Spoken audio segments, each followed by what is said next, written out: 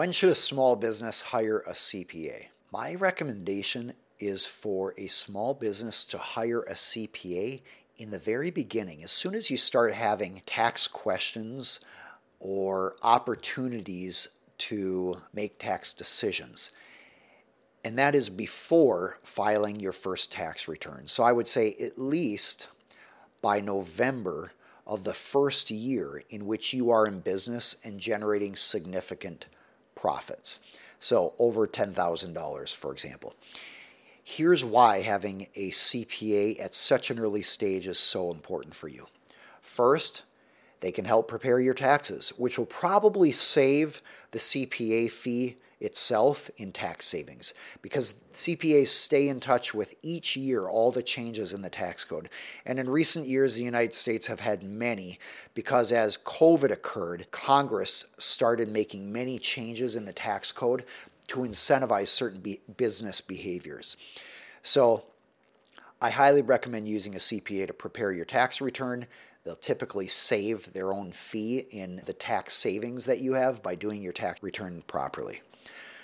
Second, a CPA can help you save significant money just by occasionally talking with them and about what are ways that in your type of business you can reduce your taxes. Third, if you make an error in your taxes and you relied on a CPA when making those decisions or filing a tax return, a legal defense to tax fraud is reliance on a CPA. So if you did it yourself, you have no CPA to blame. You can be liable for tax fraud.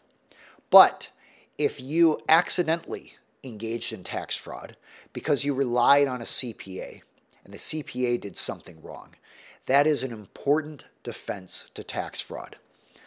I one time saw a case where a business owner relied on the advice of a CPA and attorney when buying art and making that art available and then characterizing that art as inventory, which is tax deductible for a business. Whereas if you buy art just for your home, it's not tax deductible.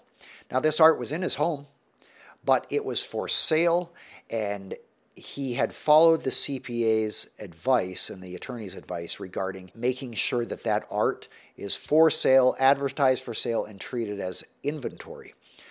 Well, the IRS did an audit, and at that point, the business owner could either, and by the way, let's say that there was an error. Let's say for whatever reason, the art should not have been characterized as inventory and instead should have been characterized as just decor for a home. That business owner had an important legal defense.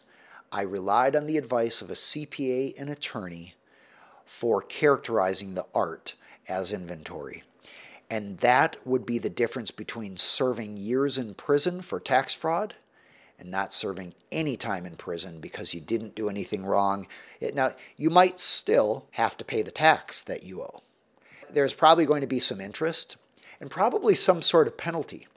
But the negligence penalty is much lower than the fraud penalty. And negligence in a penalty is very different from serving time in prison for tax fraud.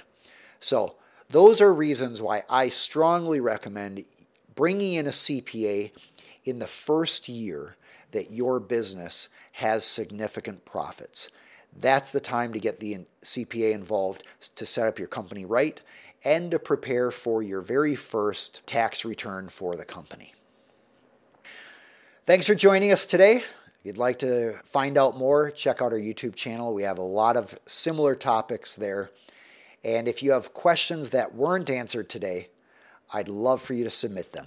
You can submit them by email or by adding a question in the comments section below. Have a great day.